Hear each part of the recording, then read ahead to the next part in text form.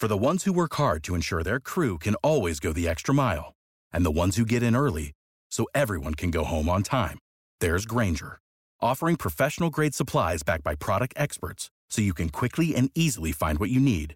Plus, you can count on access to a committed team ready to go the extra mile for you.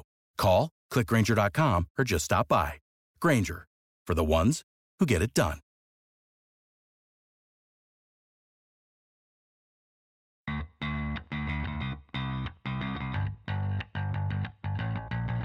Coming to you live from downtown Detroit, this is Benzinga's Pre-Market Prep with your host, Joel Elconin.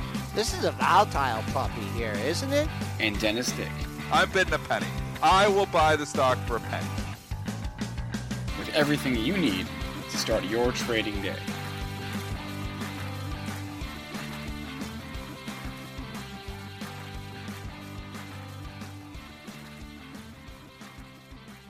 Good morning, everybody. Welcome to this Monday edition of Benzinga's Pre-Market Prep. Hope you all had a great weekend. Spencer Israel, Joel Elconin, and Dennis Dick with you this morning. We're going to talk about the fireworks at Friday's close. We have some M&A in the railroads from over the weekend to discuss. We have some weird stuff happening over in Turkey. AstraZeneca is in the news. We got a lot to get to on today's show. Maybe we'll even get to the ARK Invest Tesla price target if we feel like it. Our guest today, Tim Quast, is the founder and CEO of Modern IR and Market Structure Edge. He would join the show at 8:35. And Chaim Siegel, head of U.S. equity research at Elazar Advisors. He would join the show at 9. Today's show is also sponsored by Market Structure Edge, the first decision support platform for traders built on market structure. To learn more, go to marketstructureedge.com. The link should be up on the screen right about now. Joel, let's go to your charts, and everyone smash that like button for Joel's charts and tell us how we're doing this morning. Is it Chaim or Chaim? I don't know. Because I had Uncle Chaim. It's okay. C-H-A-I-M. Is this H-A-I-M? No, it's C-H. Oh, okay. So it's Chaim. It's not Okay. Chaim. It's Chaim. Come on. That's March Madness, folks. Yeah. That's all I can say. March Madness. Holy mackerel. I think I haven't even looked at my brackets. I think even if Michigan wins, I don't even think I have a chance then. But madness in the markets on Friday's close. We'll talk about that with Triple D when he comes on here in just a few minutes. S&P futures, week close, week open, but we're in the green by 6 3/4 handles at 39.0675. Pre-market high 39.11. Have nothing there for you. Pre-market low 38.85. I have nothing there for you either. Last week's low, Friday's low, down at 75, 38.75. That's our bogey on the downside. Crude getting off the mat. Big sell-off last week. Up 25 cents only, though, at 61.27.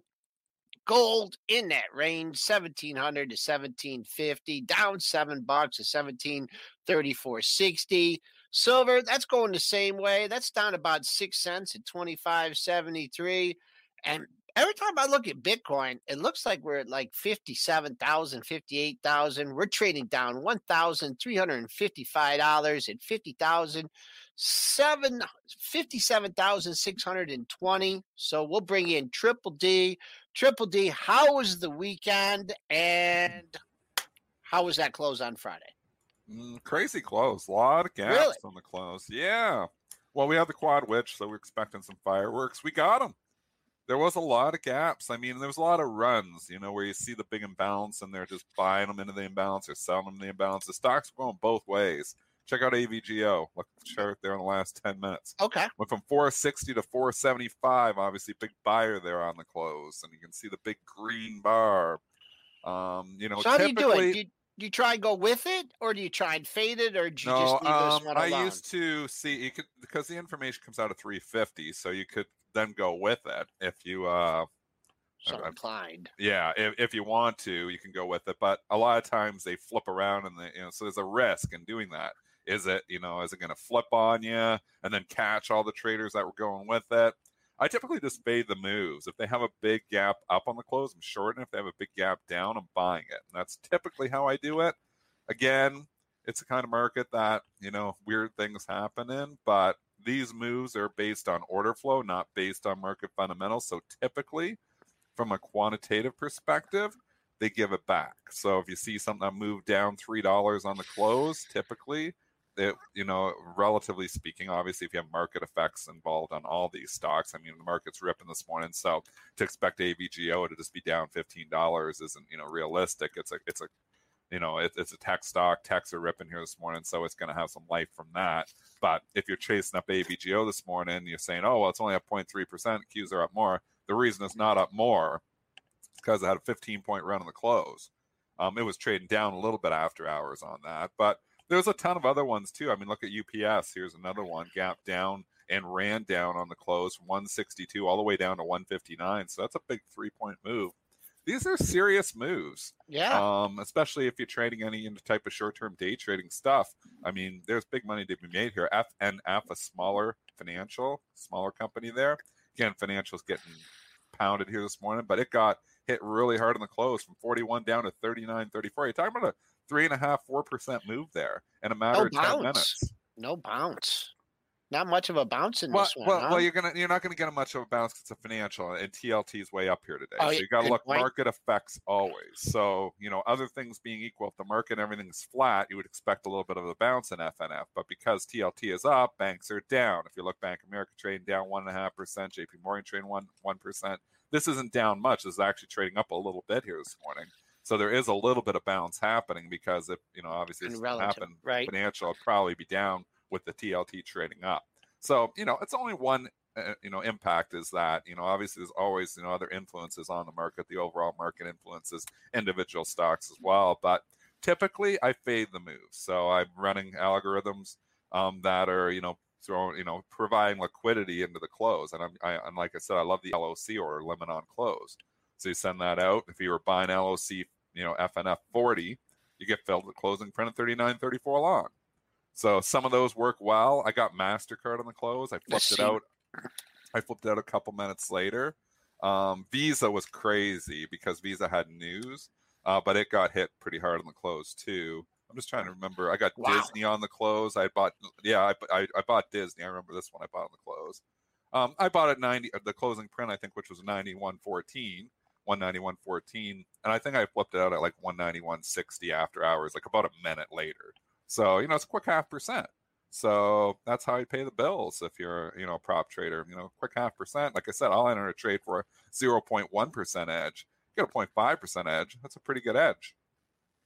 And Coca-Cola. Man, oh man, I hope you were out there at 51. I got short a bunch of Coke on the closing print as well. And I wasn't out there ahead of time. So, 51 would have been good. So, obviously, sometimes what happens is you'll see the big buy imbalance. It'll actually get oversubscribed to, and it can actually flip and go down on the close. So, it actually came in a little bit on the close, and then it's coming in a little bit more. But that was a wicked move for Coke, too. Running up 1% in the last 6-7 minutes. A stock that moves 1%, all throughout the day typically moved 1% in the last, 5 minutes. So these are big moves. Yeah, that one too. I mean, just from an order flow perspective, a nice, round number like 51 stopped just above it the day before. So I know you don't have time to factor in all those things when you're putting out the orders. But you said Pepsi had a big move too, correct? I'm trying to remember. I remember getting filled. Yeah, Pepsi ran up. So if you can look this big move, Pepsi running up. You'd expect it to give it back, but it got an upgrade this morning. So it's even going farther. Yeah, so it's going a little bit farther there. But that was a big move for Pepsi there too. So obviously an analyst doesn't look at the gaps and don't care. Dennis, they paid up a little bit on this upgrade. Dennis, I'm wondering if you noticed the S&P rebalance because those things had a very interesting move at the close. The stocks that were being added to the S&P all dropped, and the stocks are being removed all popped. What? Give us that list if you have. So Penn National, right? That got destroyed last week. Was going in, yeah, but I'm saying look at the close though. Penn National dropped, right? NXPI, Caesars. NXPI, Caesars, and Generac. They all went in. And they all got hit on the close. Yep, and then the ones that were leaving the index, the S&P 500. Flowserve, FLS, and then Xerox, right? Mhm. And then SLG. Well, These all got hit. These that got one hit actually too. They hit everything. that guy hit too. Now that I'm looking at it. Yeah. Okay. They look like they hit Never everything. mind. There was a lot of sell imbalances on close. A lot more stocks got hit than were getting bought. But like I said, there was a few outliers like AVGO that ran up 15 points on the close. So Pepsi ran up. There was some going the other way too. So I know a lot of people listen to this. They're like, oh no, we want to talk stock picks. And what do we want? I'm trying to teach you guys like how, a prop trader looks at the markets and how, other professional traders look at the markets and try to extract edge from that. So this is all about extracting edge. When you see these big imbalances, they're going to move price. We can look at charts all we want. Chart is meaningless in the last 10 minutes of a quad witch when you got a huge buy imbalance. It is going to push price. So, these are edges that, we can exploit in the market just by obviously having that information, which is publicly available information, and then using that and knowing how to use it. So Joel giving you, the one way we used to always do was going with it for the first 10 minutes and then flipping it on the close. Like I said, in the last few years, it's been trickier because they flip them around. There's a lot of institutional action. There's some gaming of this happening too. So I feel like the only safe edge is usually the fade. So, All right. How about Merger Monday? let's do it. This was out over the weekend, which you don't see too often. But yeah, Canadian Pacific is buying Kansas City Southern, so CP is buying ticker KSU for a deal that values it at $25 billion. So stock or cash? It is a. I'm assuming because CP is down, it's a stock deal. It is both, actually. It is a cash and stock deal. You got a ratio? So I do have a ratio. I love you. So glad you asked. Shareholders of Kansas City will receive 0.489 shares of CP. 0.489. 0.49 shares of CP for every share of Kansas City that they own. So that's for you risk arbs out there, that's your ratio. Don't trade these 1-to-1 when they got a significant cash component too. You use the ratio 0.489. So basically, if they're getting 0.489 for every buck that CP moves, KSU will move 50 cents. That's an easy way to think about it. So usually the first day I'll let our risk arb shenanigans shake itself out, and then I'll start trading the relationship. So I like to trade all these things. There is opportunity still there. So CP KSU. You only have to kick yourself in the butt for not being long as KSU. This has been out there for a long time. It was in play with Blackstone, I think, last year. I think, or was it even longer ago? Was it last year? I can't remember. KSU was in play for a while. Yeah. It's a good call. Like I can remember this being rumored here, like 180. Yeah. So finally does materialize. Like I don't think CP was on the radar, but this was back in October, I believe, of last year. You can maybe we can go find on the charts. Was it? There was a spike up a couple days, maybe when it went into play. I think it was in the summer. I thought it got to might have been the summer. Yeah, it might have been the summer. It was September. It was like September 2020. It was September. That's when it was. September. Okay. Yeah, you see the pop there. No antitrust issues here. I mean, how many railroads are there? How many railroads are there? There's like 4. Right? Yeah, there could be.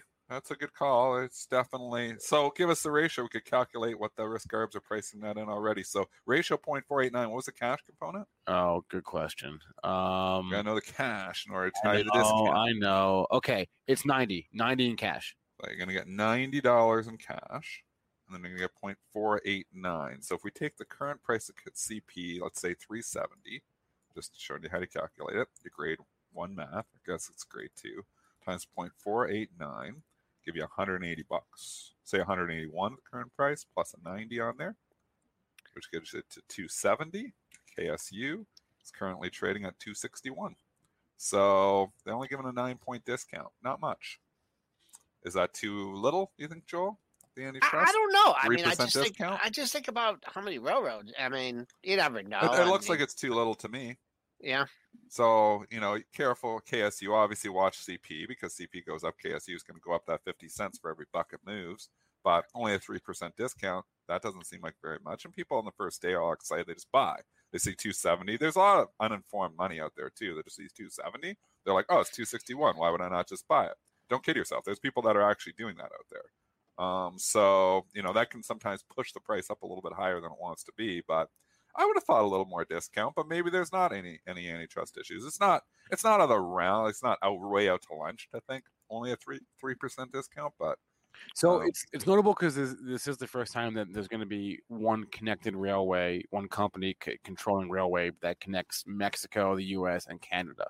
So that's why this is notable. So antitrust, I don't know. This industry is not very competitive. There's like 4 railroads that I can think of, right? Companies. There's these 2. There's Union Pacific, and there's CSX, right? Those are like the 4 that and there's Norfolk Southern, right? I guess 5. Those are the ones that I can think of. And so NSC trading up 3% here this morning in sympathy. CSX also trading up 4% in sympathy here. CNI, interesting enough, it was down earlier, but it's now turned green. The other big Canadian one, like when I was trading down, I was like, are they thinking this one's going to acquire some? It's pretty small. But Canadian National also trading up here. So we're seeing a little sympathy pop in the other rails with the deal. Railroad deals, Merger Monday. Anything else in merger land? No, not really. We do have some chaos though in Turkey. If you want to go there for a minute, you want to look at the TUR ETF. Yeah, and I got a small position in this, and it's not good. Yeah, let me guess. That's why you stay diversified, folks. How do you hedge a turkey ETF? What are you doing? Turkey Greece or something, Dennis? Yeah, no, that one's not a good one. Wrong side of that one. It is very small, and I'm so glad it's very small because it's still kicking the crap out of me. I know. Yeah. So what happened is the President Erdogan fired for the 3rd time. Fired the head of the central bank in Turkey, and this guy had just raised rates. Right, like was it November and December? He just raised rates, and he's out, and the lira took a beating, and the market was halted for volatility. And the really easiest way for any of us to get exposure is just that TUR that Joel has up on this. Yeah. I mean, you could trade the lira if you want, but. Hey, Dennis, too bad there's like not a mashed potato ETF. You could have, hit. Joel, come on. I trade everything, man. You could have. No, but I know with these, that's just a tough correlation. But anyways, let's see here. Down 5 sticks. I mean, usually Brazil does this every once in a while too. Yeah. I mean, maybe hold out. I at this point, since I know absolutely nothing about investing in Turkey, which I'm glad. I see a monthly low at 23.33. That's kind of where you're trading. Just like with Brazil, and these, it seems like they do this. They stay down for a while, then they kind of claw their way back. But that is a very, not for informational purposes. That's just, I think that's what I remember. So if not, great monthly support in Turkey under $18, but I don't think we're going to see that today. This is where the pro movers tool comes in handy, because if I look at what's down this morning, what's down the most, I see TUR, and then I also see TKC, which is Turkcell something or other. Some type of company in Turkey. Some type of company, but the point is they're in Turkey. That's the point. They're in Turkey. Yeah, there's not a lot of Turkey stocks. There aren't a lot. There aren't a lot. Right? We found you one, TKC. But there's one. TKC. There you go. Someone asked in the chat. We got someone pretty smart in the chat. They asked if you traded that this morning. I don't know who it was. I think it was a new guy. Turkey. I can't remember, but that's good. Good call. Are there any other Turkey stocks? Hey, chat, if you have any Turkey stocks, drop them in, because we don't really. Yeah, I don't know. A little bit late now, but that wasn't a pretty looking chart going into it anyways. No. But, that gives back its entire year of earnings in one day, pretty much. Or year of gains just gone. Kaplooey. More than the year. Well, not the year, but the 2021. It was actually doing okay for the year. Boom, gone. No, not doing well. Lowell says, I used to live there. Political risk. Loved it. Yeah. Geopolitical risk. That'll do it. Every time. Politics get you every time. All right. It's 8:20. We'll have Tim Quast on in about 15 minutes. do we want to get to Tesla, or do you want to go? Yeah, for sure. It's Do you have a Kathy Wood segment? I was thinking, that No, that, I haven't got that Motown song, "Knock on Wood." I found it the other day. Come on. Okay. All right, let's do it. So I guess maybe this is a sign of how like out of whack or how high my expectations were. Is when I heard ARK Invest's new price target on Tesla, which is 3,000 by 2025.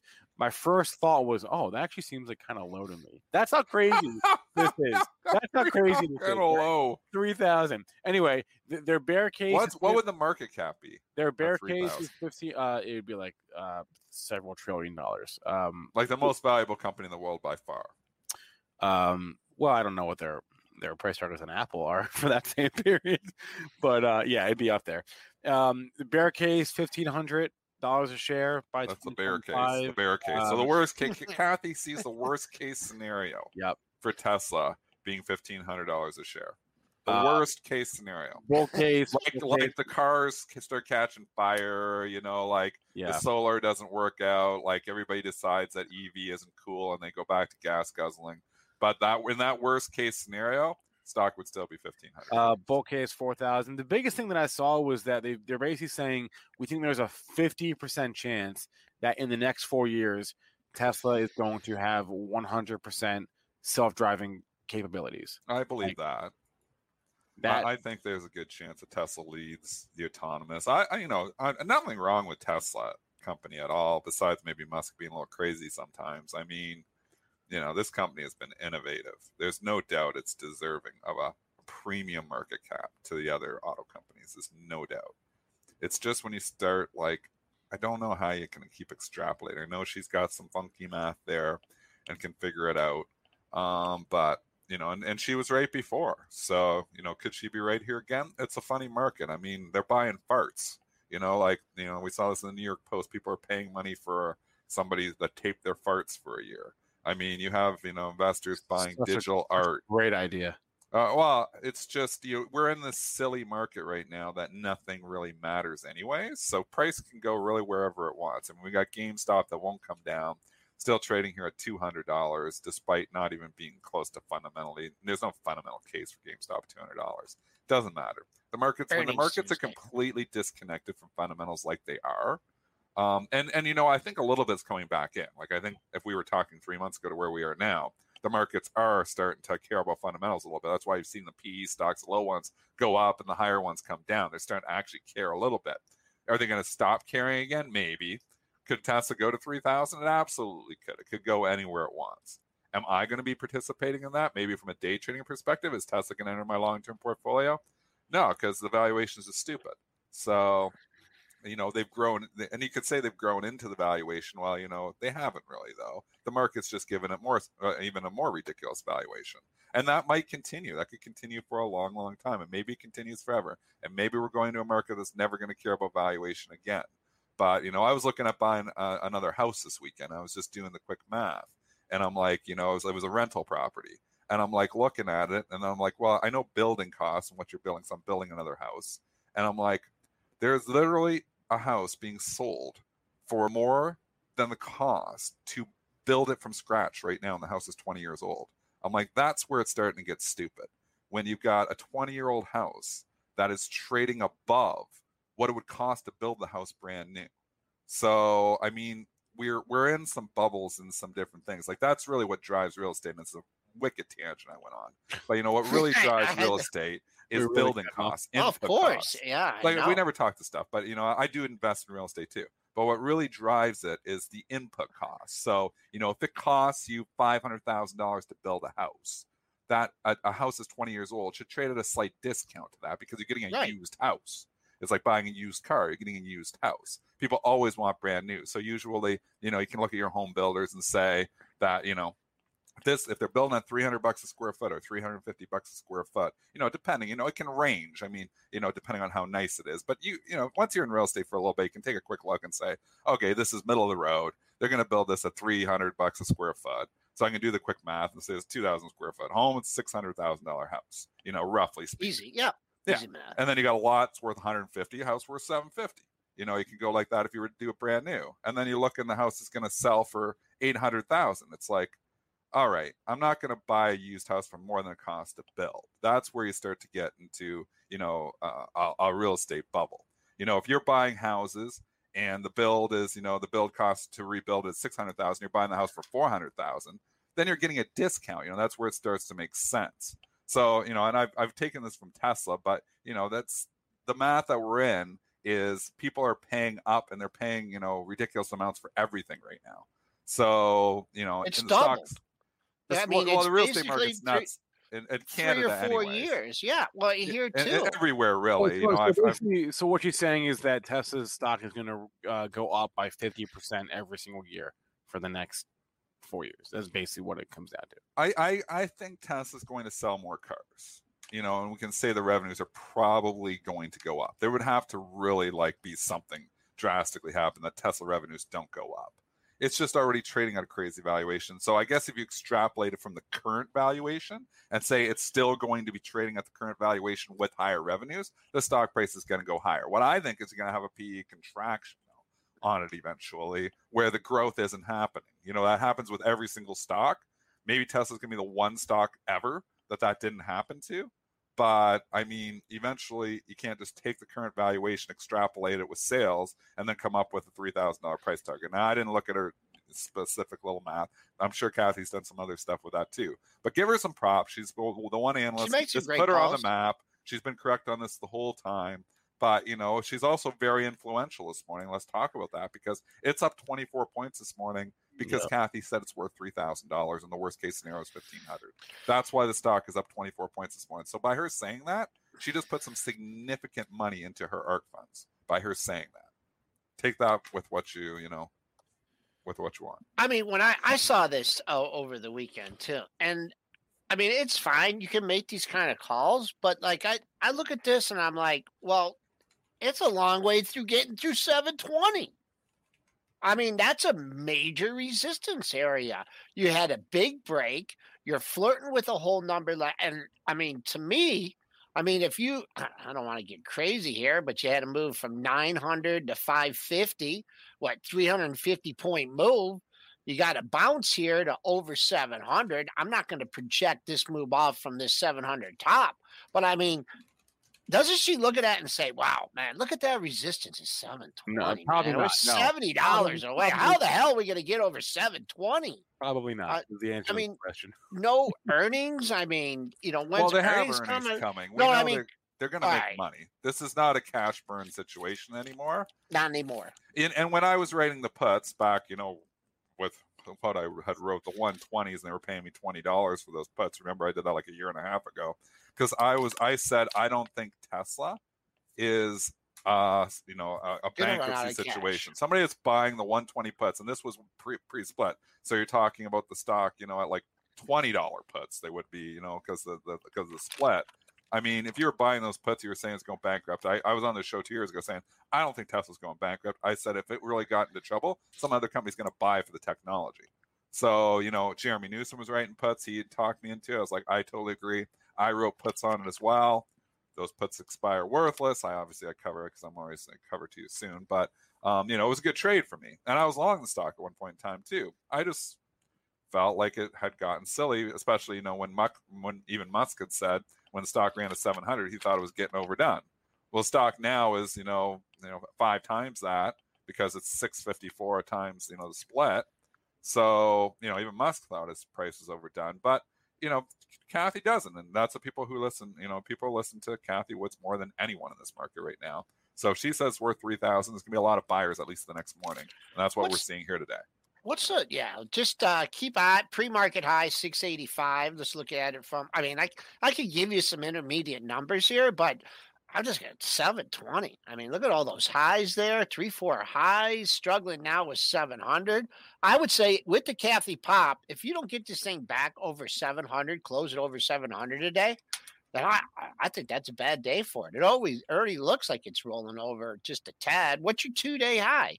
You're not even at your 2-day high yet, 689.23, and then you start to get into those highs in the 700s. Does anybody know what I'm looking on TradeStation what the lumber is. I'm looking for it. It has to be at L something. If anybody can help me out, I just like to look at the lumber futures. But anyways, Tesla house building, quite a tangent there. 831, S&P's leaking just a tad. 4 minutes before Tim comes on to talk market structure. Where do you want to go, Spencer? Yeah, hold on. I almost have an answer for you, I think. Okay. Try LB. Try like LB/LB Yeah. or at LB. At LB, that's it. And I knew it was something. No? All right. No?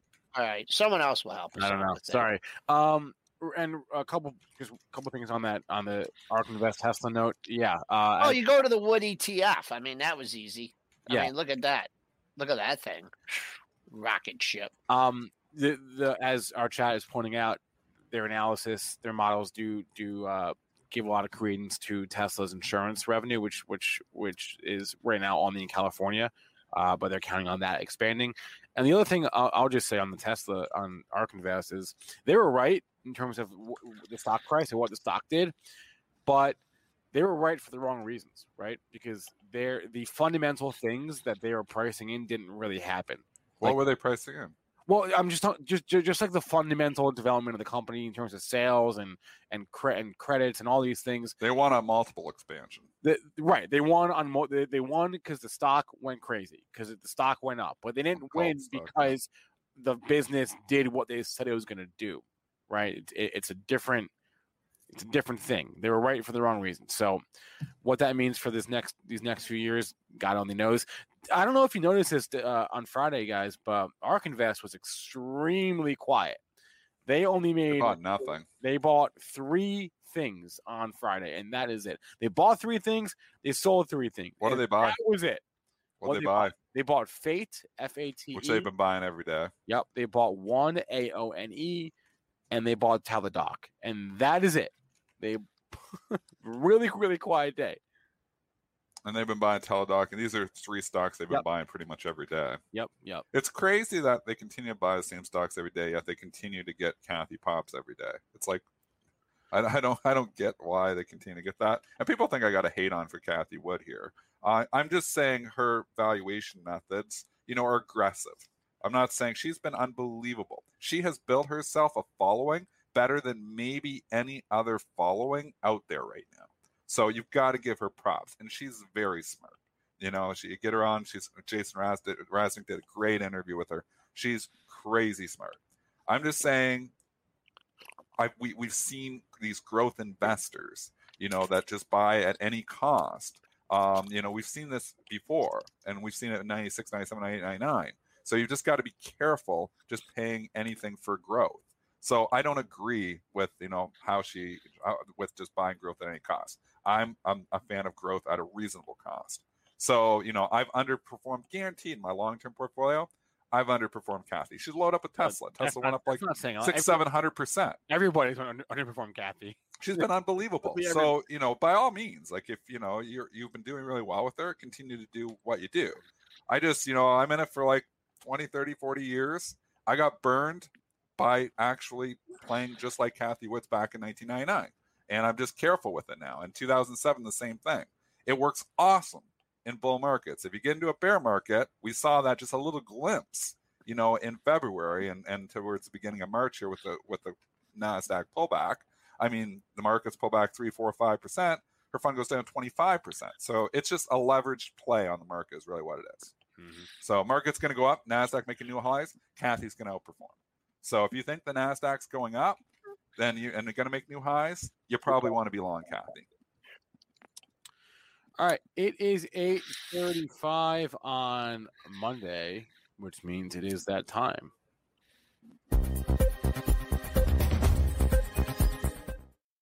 Tim Quast, good morning, sir. How we doing? Good. How are you guys? Good to see you. Happy Monday to you. Happy Monday to you as well. Anything jump out to you last week in the markets, or just kind of more of the same? Well, I figured Dennis would be taking me to task today over tech. I'm giving you heat? Why? I don't give heat. It's not like I just gave Kathy Woods heat for the last 20 minutes. I don't give heat. Well, last Monday, Tim, you were bullish tech, were you not? Yes, I was. Yep. Well, So we that's pull back a little bit that's what here. makes the market.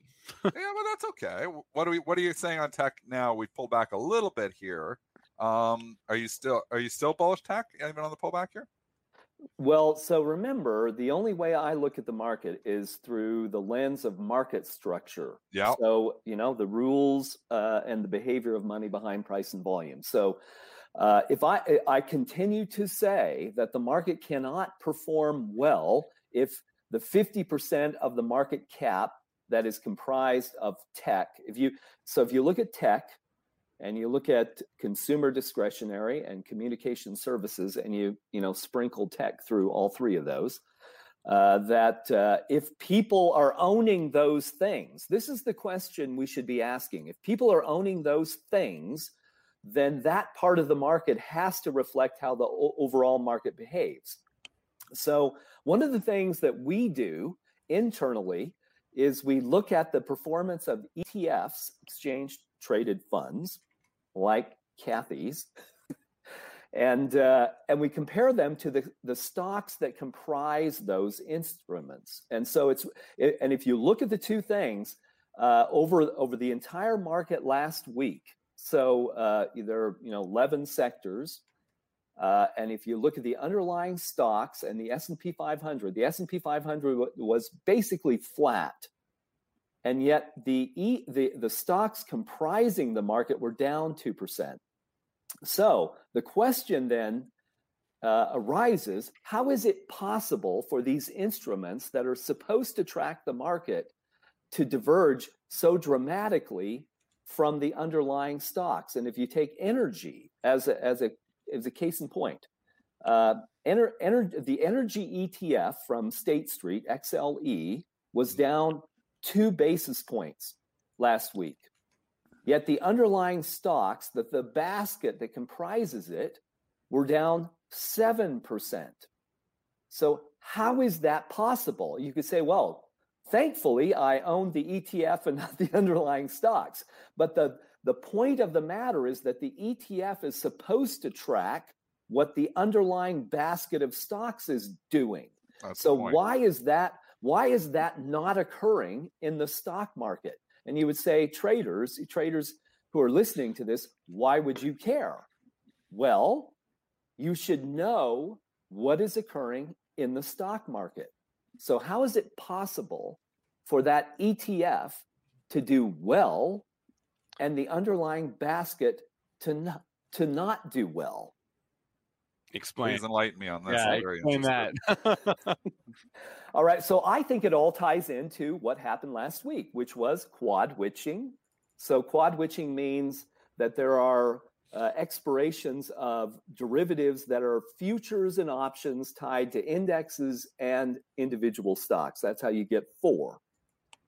So if you depend on derivatives instead of owning the stocks, there's a possibility that what you do differs from the stocks. And there's even a bigger reason. So suppose that you're BlackRock and you're running trillions of dollars of exchange traded funds, and you don't want stuff that's going down. So if you're interacting with, say, Morgan Stanley is your authorized participant who brings you a basket of stocks in exchange for shares of ETFs to offer to the public. Suppose you say to Morgan Stanley, we don't want ExxonMobil and Chevron and all this stuff because that stuff is going down. But if you give us a check, just some cash, we'll take that instead. And that's called cash in lieu. And so where am I going with all this for you traders? There is a point here. There's a lesson for all of us who are trying to trade and do so successfully. But here's what can happen. So a Kathy Wood can, in the same vein, could take cash instead of Tesla. If I don't want Tesla stock, I could tell my broker, I just want a check in place of the stock that the rest of us own. And so then the ETF does better than the rest of us. And the question then is that okay? Is that okay with all of us? I mean, the whole point to it, like having authorized participants, is so that the index, obviously the ETF tracks the basket of stocks right very closely. If 7% difference, why would authorized participants not just be coming in and then, building the basket and then obviously, turning it into XLE? Right. So let's look at that. Right? Why are they not doing that then? Right. Well, right. So here's the trading point. I'm going to share my screen, or at least attempt to do so, because you would want to know. This is the whole point for traders. You would want to know if that is occurring, and how would you know? How would you know? Well, let's come over here, and I happen to have so you can do this, traders. Go to marketstructureedge.com, and you can look at this too. And I've got GameStop on my screen because we're going to lead into energy. And you say, well, GameStop has nothing to do with energy. Well, that's the point. In the stock market, there is a set of rules that determine how things occur, and they're the same for everybody. So if you want to know if Cathie Wood is using cash in lieu, it will show up here. So here's GameStop. And what this is showing us is here's sentiment. Sentiment is merely a measure of supply and demand. Everything is about supply and demand. And so if you looked at GameStop and look at short volume, short volume is the percentage of trading volume coming from borrowed stock. And notice that all along here, it's about 60%. And look at what sentiment did on the 18th, and the 19th is ticking down. So we know that the citadels of the world are manufacturing stock, believing that it's going to go down. All right, so let's go look at energy. This is telling us you would not want to own GameStop. And I don't care how powerful Wall Street Bets is. If Citadel knows, looking at the supply and demand, that there is no longer an exchange of shares occurring, if there's anything going on, it's cash in lieu, this is what's going to happen to GameStop. It's going to go down. All right, so let's go look at energy. I'm going to go over here to the dashboard and just pull up the energy sector. And there are, in this basket, 139 stocks. And so we look who's leading, fast trading. All right, so let's go look at the supply-demand balance in this. Whoops, let me go back. It's going to show up. I want to go back and look at this and talk about cash in lieu. So look at short volume. There's the trend in energy, and it's the very same trend as we saw in GameStop. So it doesn't matter whether it's energy or if it's communication services or tech. If the supply of stock is rising and sentiment is falling, then we know that whoever has to balance out their portfolios at options expirations each month isn't doing it with stock. They're doing it with cash. And what will that do to the prices of things? Well, they'll decline. It's that simple. And you can see it in the math. So, it's one of my bones of contention with regulation in the market that this is possible. Yeah, it doesn't sound possible. So, right. So what are the other applications of this knowledge? How else can we use this knowledge? Well, let's talk about tech, right? I said tech. If we're going to follow the market and we're going to follow that 50% of market cap that has to be tied to tech, then we should see people buying tech. So let's go look at it. So much. Pardon me. How quickly does this data change? Like, how quickly do you see? And obviously, is this like something that's over the course of days, or can it change in the course of hours? How quickly does the market sentiment change? So it ebbs and flows in about 10-day increments. Remember, if we go back all the way back to February, remember, Dennis, you and I talked about this February 22nd, and I said the market will struggle for roughly 10 days. And why is that? Well, because there's a period of time in the markets between when people put money to work in 401ks, let's say, and when derivatives that can be used as substitutes for stock positions come due. That's about the third week of the month. And then the ends of months when all these funds have to true up their tracking to the market. So it's a very important concept for traders. You don't have to be a high frequency trader like a Citadel or a Virtu or a Two Sigma or a Hudson River Trading. Mm-hmm. If you understand that these things move in increments, that's how the market works. So looking at tech, look at tech here. And it hasn't done as well as I thought it would. And we're not through this yet, by the way. I still have, so I grew up on a cattle ranch. And so I'm going to use a rodeo analogy because I rode things that bucked. So I like to be out of my stock positions into expirations because you don't know what's going to happen. But if you're on that horse and the chute opens, now you're stuck for 8 seconds. You're going to have to ride this thing. And that's how, and that's often how it is. I get bucked off stocks all the time. Right, exactly. Well, so we talked about Palantir, and we should look at Palantir. And we will. But look at this. So look at the short volume trend in tech and sentiment. I mean, here's where they topped, right? This is where everybody should have been out of the market, right there. February 12th. Yep. Yeah. That was the point. That'd be a good sell, actually. Right. February 12th. Now look where it is today. So sentiment right now is at, so as of the Friday, we're at 7.6, and the market tends to trade between 4 and 6. So we're bucking out of the chute, and yet we haven't gotten the returns that should have been delivered with this kind of recovery from below 5 to above 5. Let me explain this for traders. So the whole market has supply and demand. And if demand exceeds supply, stocks are above 5.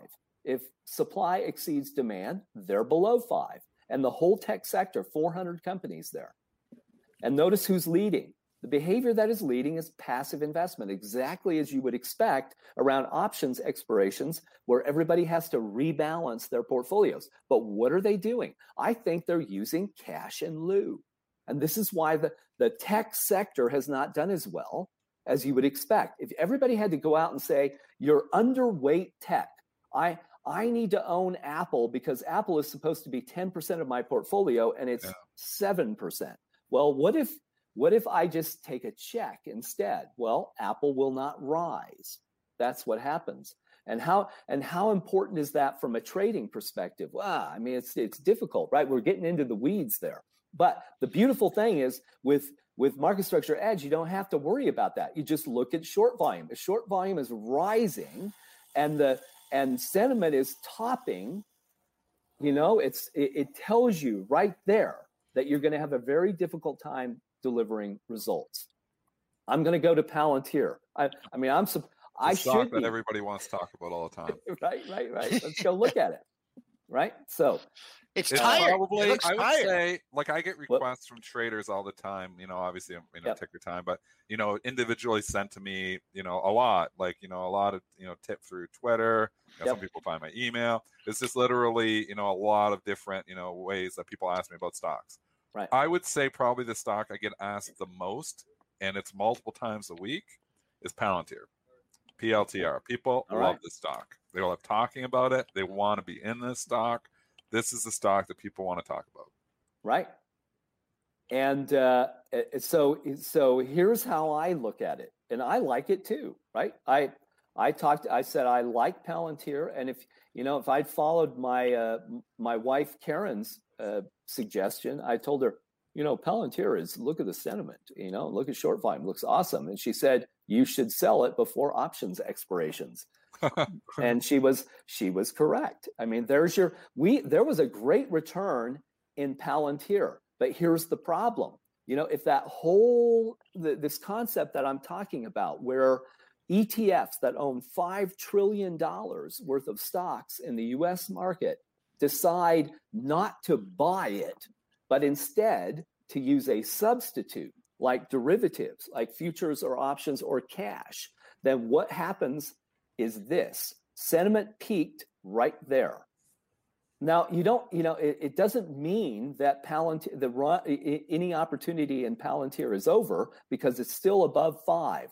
There is implied demand, but it means that in the next couple of days, if you own Palantir and it rises, you should take that money and run. Here's beautiful Palantir.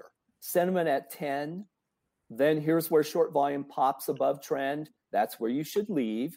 If short volume is way above trend, there's your opportunity. And you don't buy it till the sentiment ticks up again. But this is the problem. It's the options expirations period that I think for traders is very challenging. And it's because there is so much substitution occurring. And maybe we all have to learn to avoid about the 18th of every month. As an investor. Right. Right. Yeah. What do you think about the quad witches as turning points in the market? I mean, you've seen that, you had the gamma unwind last March and stuff. I mean, I think this is a big week for the market. I mean, I can sit tight. I really do, because it was just Thursday and the SPOs were 75 handles higher than this overnight. Right. And we sold off. You made the Friday low, the weekly low. And now you're just getting bounced. It just doesn't feel like you're just going to rip this thing up. I mean, I could be wrong, but it just doesn't feel like we're ripping right back up to 39.50, 4,000. What did your work tell you on the major turning points on the quad witches? Well, that's a great observation, Joel, because if you go back and I think it becomes bigger and bigger. If you consider that there are only so many stocks, so we could have 370 SPACs come public over the last year, but that does not change the fact that we've got the planet is awash in money, and that money wants to be in equities and bonds and various other things. But let's just think of it this way, right? NFTs, art, real estate, it will find its way into things. But if you're going to try to true up how you track a benchmark, those things are always going to tie to expirations periods. And so you could look at the end of the year, you could look at each quarter, and I think these things become bigger and bigger and bigger because there isn't enough underlying equity to satisfy all of the money. So what does it do? It looks for a substitute, like a derivative.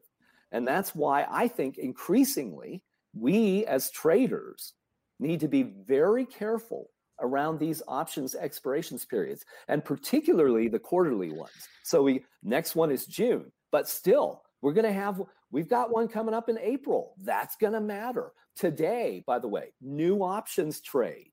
I think it will be a very good day for tech, because instead of buying stocks, everybody will look for options. And I don't mean the traders. I mean BlackRock, Vanguard, and State Street. They're going to use options and futures to substitute for stocks, because they can offload the risk of being exposed to Tesla or Apple or Microsoft to Goldman Sachs if they just have an option.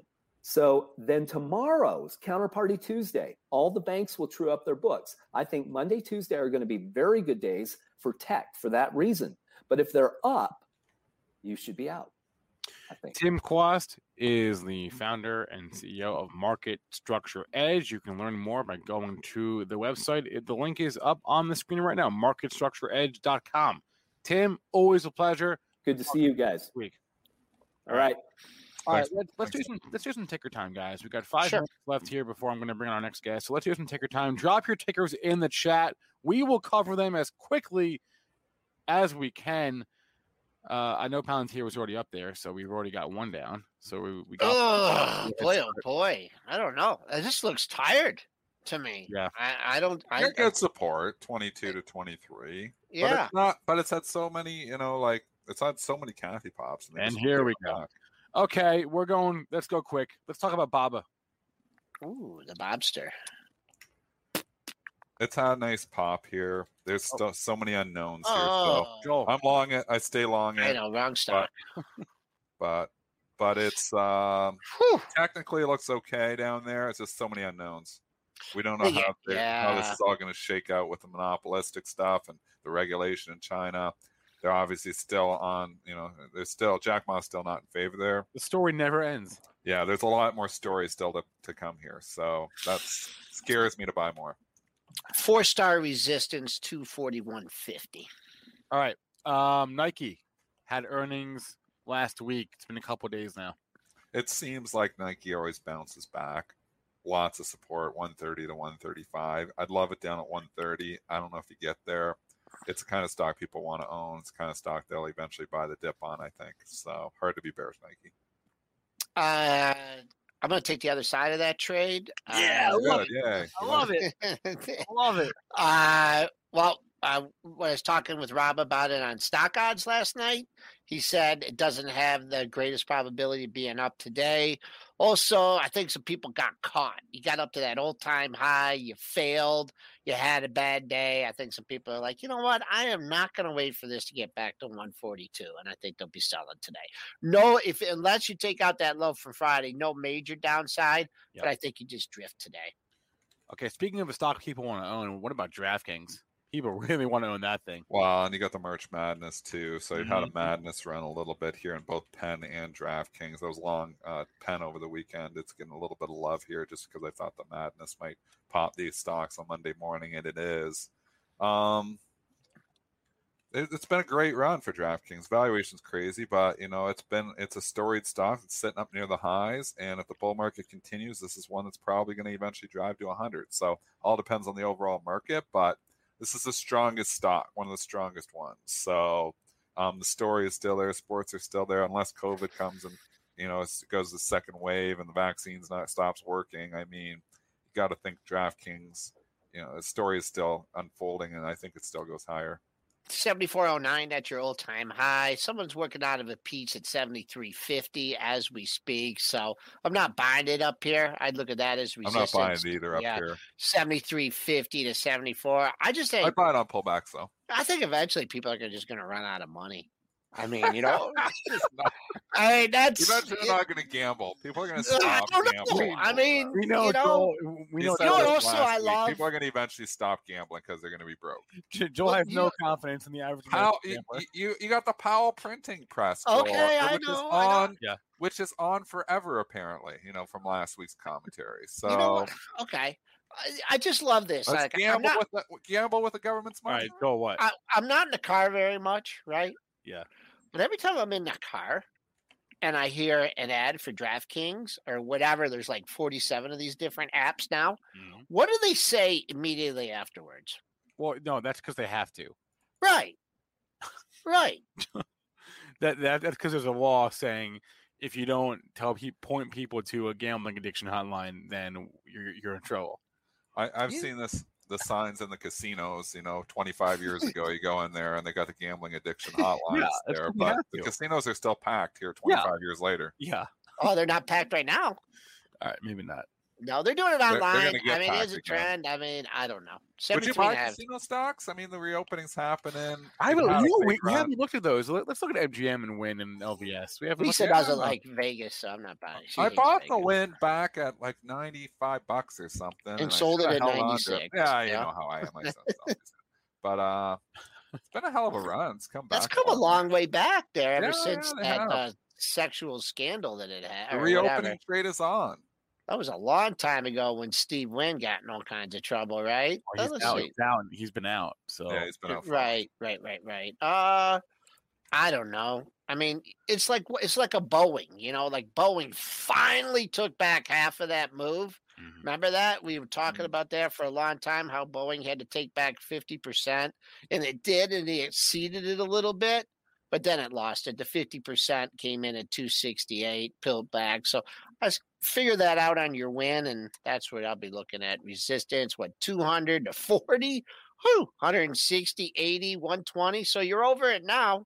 I don't know. Let's see if we can get to that next high next month. I don't see it. 137.58. That's my number. Monthly high February of last year. All right, we had Tim Quast on the show before. He's bullish tech, at least in the short term. Going to have another someone who I believe is another tech bull, Chaim Siegel, head of U.S. equity research at Elazar Advisors, joining us now for the very first time on Pre-Market Prep. Chaim, good morning.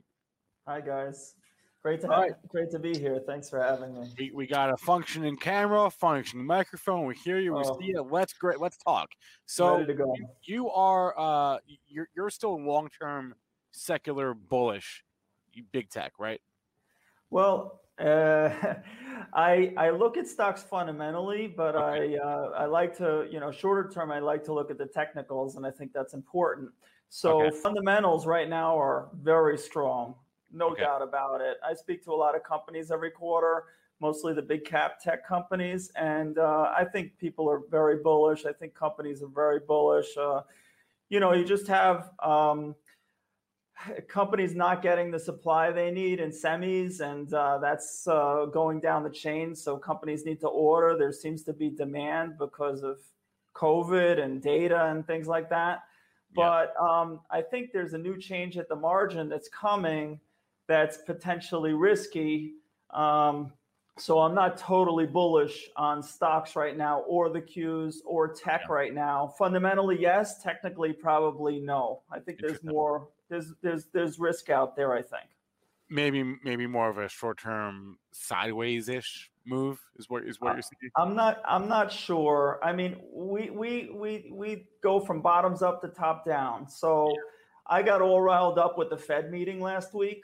I thought they showed in between the lines zero confidence in this economy. They showed their dot plot in 2023, and they were asked 3 times by reporters. What was it, Wednesday?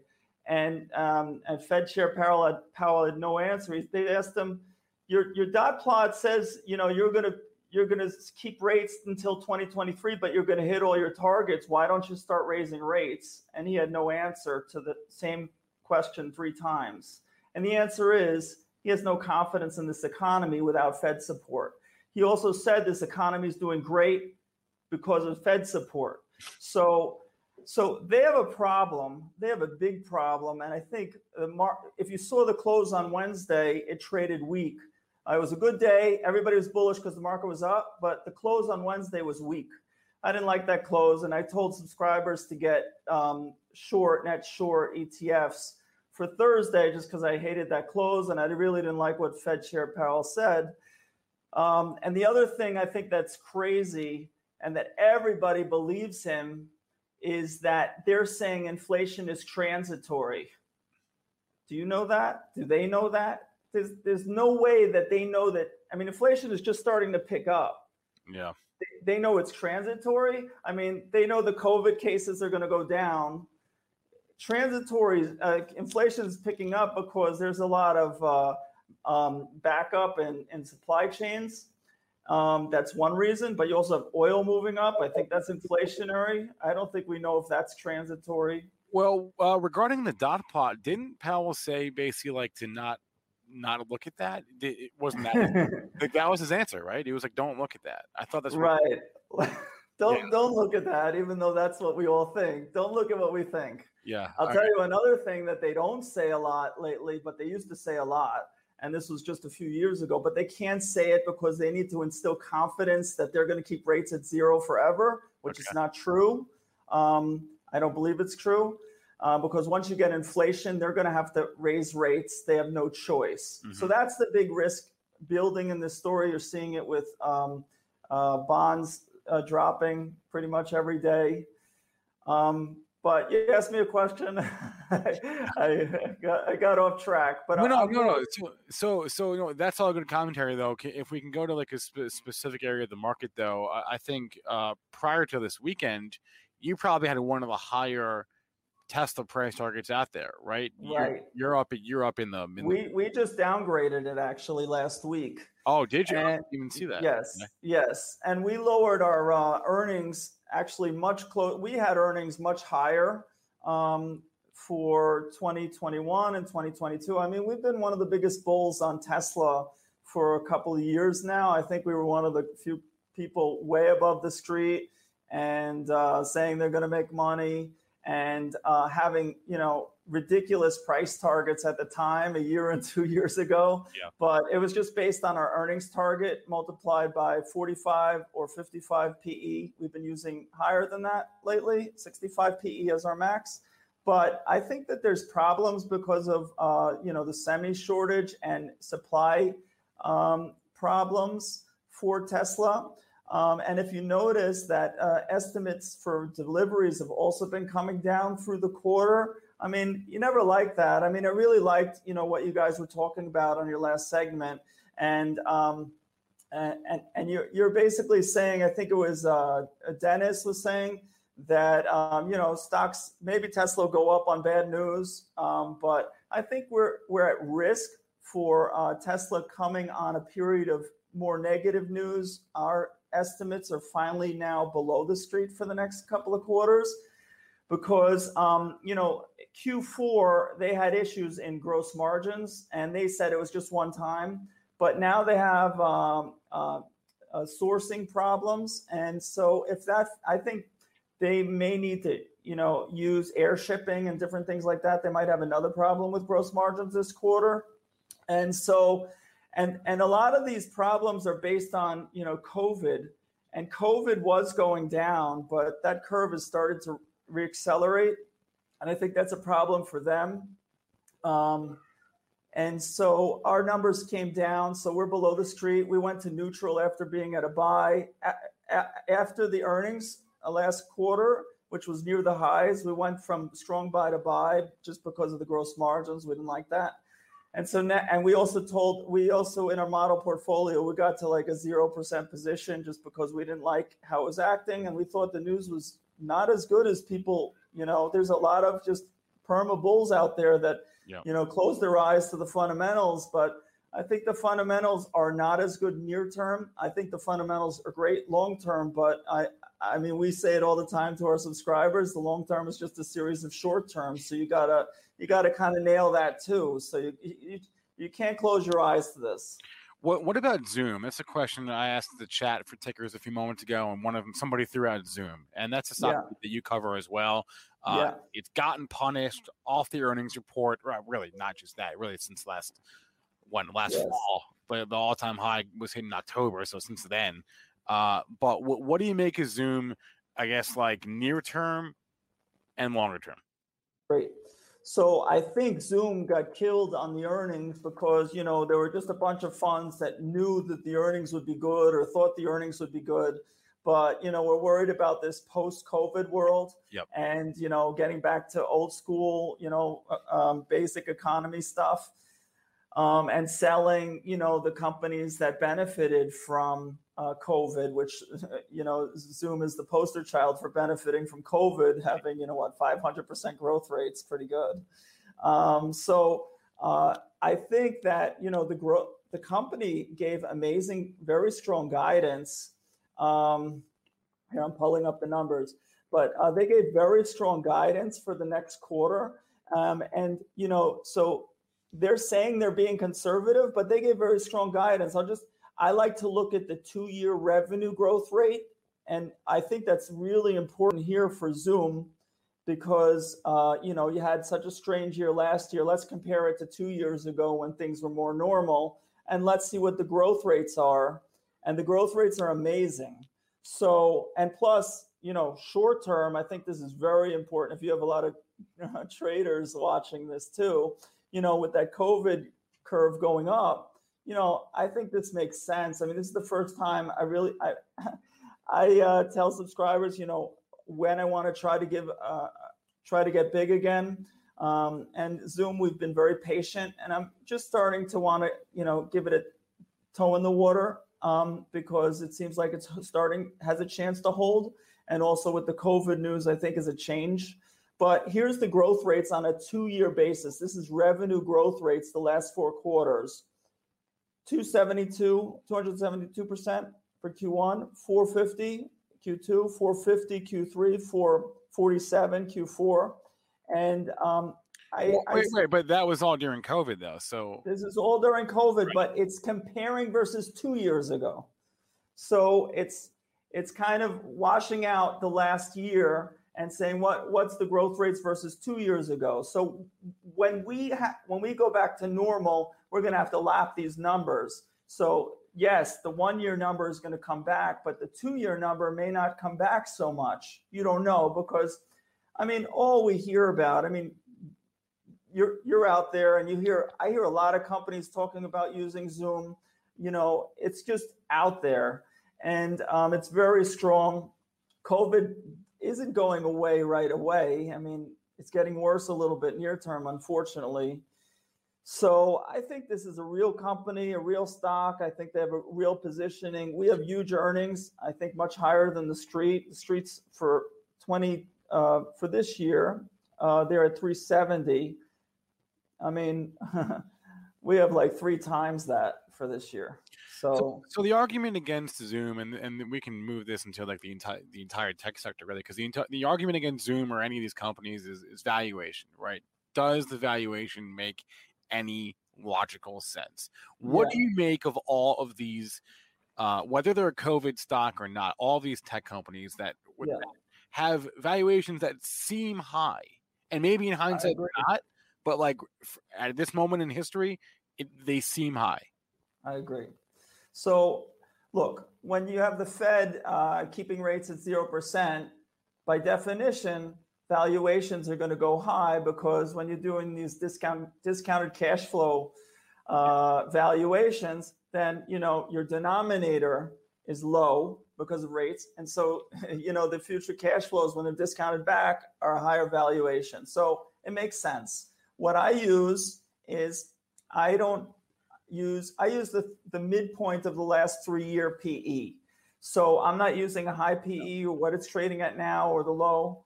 I'm using midpoint. And so a lot of stocks don't fall into our filter. We cover about 50 of the biggest cap companies. So I agree that stocks are highly valued. But, you know, if rates start to go up, which they are, that's what's hitting tech. Wait, so you said you use the median of the last, so like in Zoom, for example, you're not looking at Zoom's PE today, you're looking at Zoom's PE, the median over the last 3 years, and that's how you base your analysis? So let me, so this is what I do for all companies. So Zoom, I'm sure it's higher than that. So I have a max 65 PE for I'll use for any company if I think it's worthy. So I've been using 65 PE for Zoom. I'm just trying to pull it up. Give me a second. Yeah. But Zoom, I think, is traded much higher than that on a PE basis. So my numbers times 65 times get me 50% upside from, you know, where the stock is. So I'm okay with Zoom's valuation, but there are a ton of stocks, cloud stocks, and a ton of stocks out there that are just way past. I have Zoom. Their last, you know, year or two traded between 100 and 400 times PE. I'm using 65 times, and I like the stock based on the potential earnings. So I don't. So that's, again, that 65 is the median PE ratio over the last 3 years for Zoom. Is that no, 65 is my max PE. The median for Zoom is 200 times. Okay. But I'm not using that. The market is wrong a lot on the future earnings expectation. Okay. So Zoom, it's wrong because it's assuming that their revenues will fall off a cliff to get to that type of earnings number. The growth rates will slow immensely to get to those type of earnings numbers. I don't think that's so realistic. I mean, the company is seeing it real time, and they're, you know, a company wants to be conservative. Zoom has been accused of being very conservative. They were not last quarter. They're seeing great results right now. I hear you. If COVID, you know, the curve comes down, well, we don't know, but the curve already came down, and you know, their growth rate didn't slow. Yeah. All right, Chaim Siegel is head of U.S. equity research at Elazar Advisors. Chaim, thank you so much for coming on. Happy Passover. We'll have to get you back again soon. Thanks. Thanks a lot. All right, guys, smash the like. I always love getting new blood on the show. New guests. Smash the like for Chaim. We appreciate that. He's like 8 hours ahead of us, so thanks a lot. to him. Thanks to Tim Quast for joining us as well today. Thanks to all of you in our chat, to all of our chats, right? We've got the YouTube chat, we've got the Benzinga.com chat, which is benzinga.com/premarketprep, and we've got the Benzinga Pro chat, plus the chats on Facebook and Twitch and Twitter. I can't be everywhere. I apologize. I'm sure there's a lot in chat that I missed. I'm sorry. Our YouTube chat is the most active chat, so I do pay most attention to that, but I am watching as many of them as I can throughout the course of the show. Thank you very much. Be a trader for life. I appreciate that. Guys, this show is also available as a podcast, right? If you miss the show, you want to listen in the car or whatever, we're on every major podcast platform. For all of you podcast listeners, please remember all the information from our show is meant to be used as informational purposes, not for investing or trading advice. For the ones who work hard to ensure their crew can always go the extra mile, and the ones who get in early so everyone can go home on time, there's Grainger, offering professional-grade supplies backed by product experts so you can quickly and easily find what you need. Plus, you can count on access to a committed team ready to go the extra mile for you. Call, click Grainger.com, or just stop by. Grainger, for the ones who get it done.